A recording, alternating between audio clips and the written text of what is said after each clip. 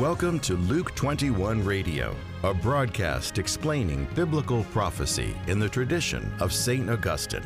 And now, from Greenville, South Carolina, here's your host, Steve Wood. Hello, this is Steve Wood, and welcome to Luke 21 Radio. This is episode 212, and we are studying biblical prophecy in the book of Genesis. You didn't mishear anything.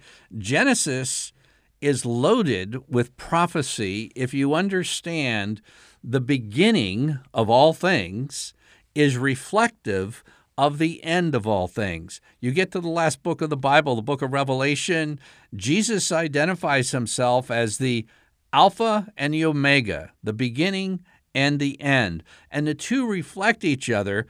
And what's very interesting, by looking at what we call protology, that's the study of first things, it's a lens to view eschatology, which is studying last things. And sometimes when you study last things, like in the book of Revelation, it gets so confusing and so overwhelming, it's hard to make any sense of it whatsoever, whereas Genesis, pretty clear. It's a good lens to begin looking at biblical prophecy. So we look at the beginning, protology, to better understand eschatology. And today, we're still in Genesis 1, starting in verse 14. God said, "Let there be lights in the firmament of the heavens to separate the day from the night, and let them be for signs and for seasons and for days and years." And God made two great lights, the greater light to rule the day, and the lesser light to rule the night. And he made stars also. And God set them in the firmament of the heavens to give light upon the earth, to rule over day and over night. Now, the great light is the sun, and the lesser light is the moon.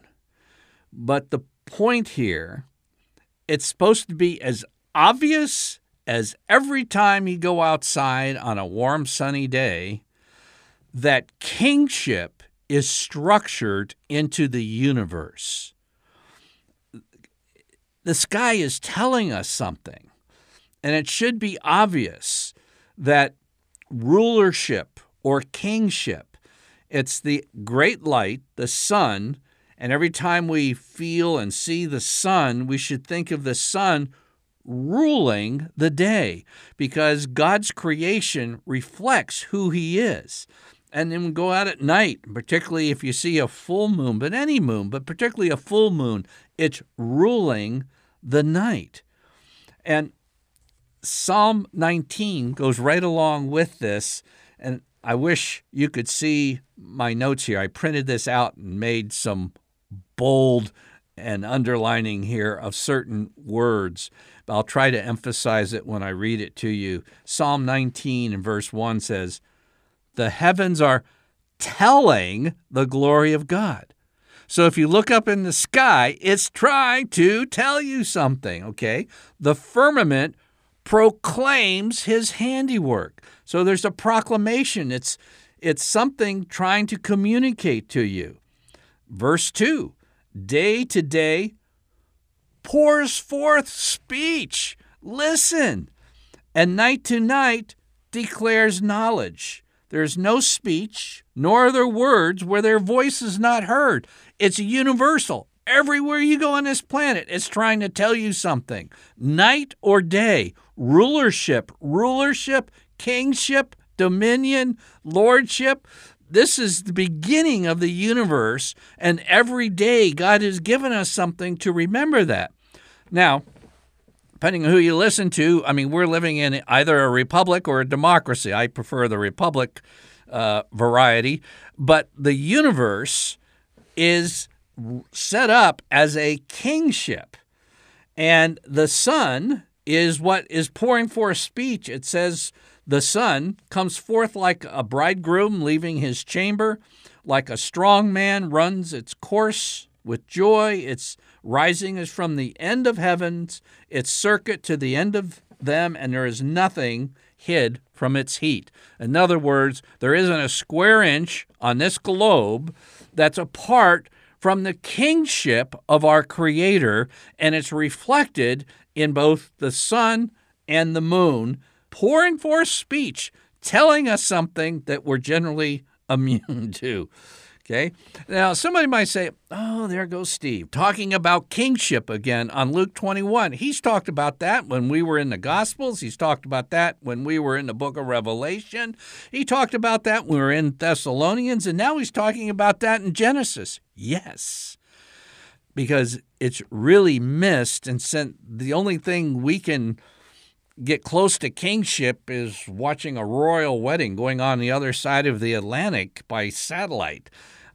It's not a part of our everyday lived experience, and as a result, it detracts from us really knowing God as our Creator King, and in addition, it detracts from our knowing who we are. I'm going to read you a couple of verses, or maybe just one verse, about you, okay? About you. In verse 26, we're back in Genesis 1, just a few verses down from the sun and the moon ruling the day and ruling the night. Then God says, "Let us make man in our image and likeness." Now, there's been a multitude of books written by theologians and scripture scholars of what that means to be made in the image and likeness of God. And there's probably multiple things a person could say, but the next words following image and likeness, created in the image and likeness of God, should form at least a significant part of our understanding of what that means. Because right after being made in the image and likeness of God, God says, "And let them have dominion." Dominion is a kingship word. It's a rulership word. And God says, let them have dominion over the fish of the sea, over the birds of the air, over the cattle, over all the earth, and over every creeping thing that creeps upon the earth. In other words, mankind, the entire human race, was created in the image and likeness of the King. And since we're created to be like the King of the universe, the one who brought the universe into being simply through a word, has in his graciousness, I mean, we're like ants compared to God, and yet he's allowed us over this world in which he has made us to share in his kingship, in his lordship over what he has made. Now, all that is protology. That's the study of the beginning. Does this have anything to do perhaps with the end? Well, let's go to a verse in Revelation that you can understand, but that, at least from my perspective, is more perplexing than all the beast and catastrophic trumpets and bowl judgments and everything else in the book of Revelation. This one is almost incomprehensible, but it's, on the other hand, very straightforward. It comes from Revelation chapter 3, verse 21. Jesus is writing to the church. These were Catholic churches. "He who conquers, I will grant him to sit with me on my throne, as I myself conquered and sat down with my Father on his throne."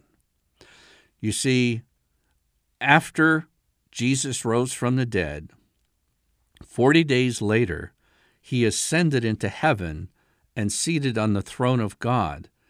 And Jesus is saying in Revelation 3, you remain faithful through this chaos and persecution that's going on by evil kingdoms on earth. I will grant you to sit with me on my throne. Did you hear that? Can you begin to comprehend that? You, who have no business of going to heaven. Why? Because you're like me. We've all sinned. We don't even deserve to go to heaven. We don't deserve anything, really, but Christ has granted us membership in his kingdom. But what he is saying in Revelation 3:21, eschatology, it's exactly what he taught in protology.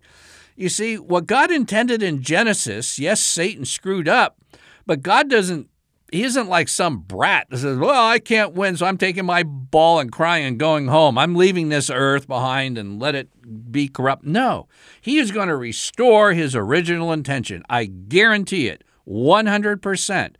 And God says, let's make man in our image and likeness. Let him have dominion over everything on this earth. And then Jesus says, if you're faithful, this is eschatology now, you can sit with me on my throne. Now, we're going to take this a step further, and I'm going to throw out another word here. If you've been with me in the past episodes, you realize that I've taught you another word about eschatology is the study of last things, but there's a specialized version of that called realized eschatology, and that is certain blessings and benefits and reality of the future eschatological age, last age, has invaded the present age for those who have faith in Jesus Christ and in union with him through the sacramental life. That's called realized eschatology. And this is going on right now, right now. It says in Ephesians 2, verses 4, 5, and 6, God, who is rich in mercy, out of the great love with which he loved us, even when we were dead in our trespasses, made us alive together with Christ. By grace you have been saved, and raised us up with him, and made us sit with him in the heavenly places in Christ Jesus. Now, where's Jesus seated right now? On the throne of heaven. So we currently have royal status, even though we're still living in this valley of tears, and most of us, as Christians, don't have a clue about this, that we're presently seated on the throne. In fact, when you pray, you're not like a million miles away from heaven and petitioning a king who you think has his ears close to you. You are seated with that king positionally, not spatially, positionally, and you're talking from throne to throne. You're part of the throne room of God. This is what the Christian life is to be like now, not hereafter, now. It'll be greater hereafter, but it's begun now. And why don't we realize something so obvious? Well, we're going to get into that in our next episode, but I'll just get ahead of myself because it has something to do with taking a rest one day in 7. A rest day in the Bible means God wasn't kind of worn out. A rest means the position of a throne, the position of a king and his regal posture on a throne. And if we're living a 24/7, 365-day-a-year treadmill existence, we'll be oblivious to the reality of our life right now, having the likeness and image of God restored through Jesus Christ. I'm Steve Wood, your host, and you've been listening to episode 212 of Luke 21 Radio. Luke 21 is a radio outreach of Family Life Center International. To learn more about biblical prophecy, visit us online at luke21.com.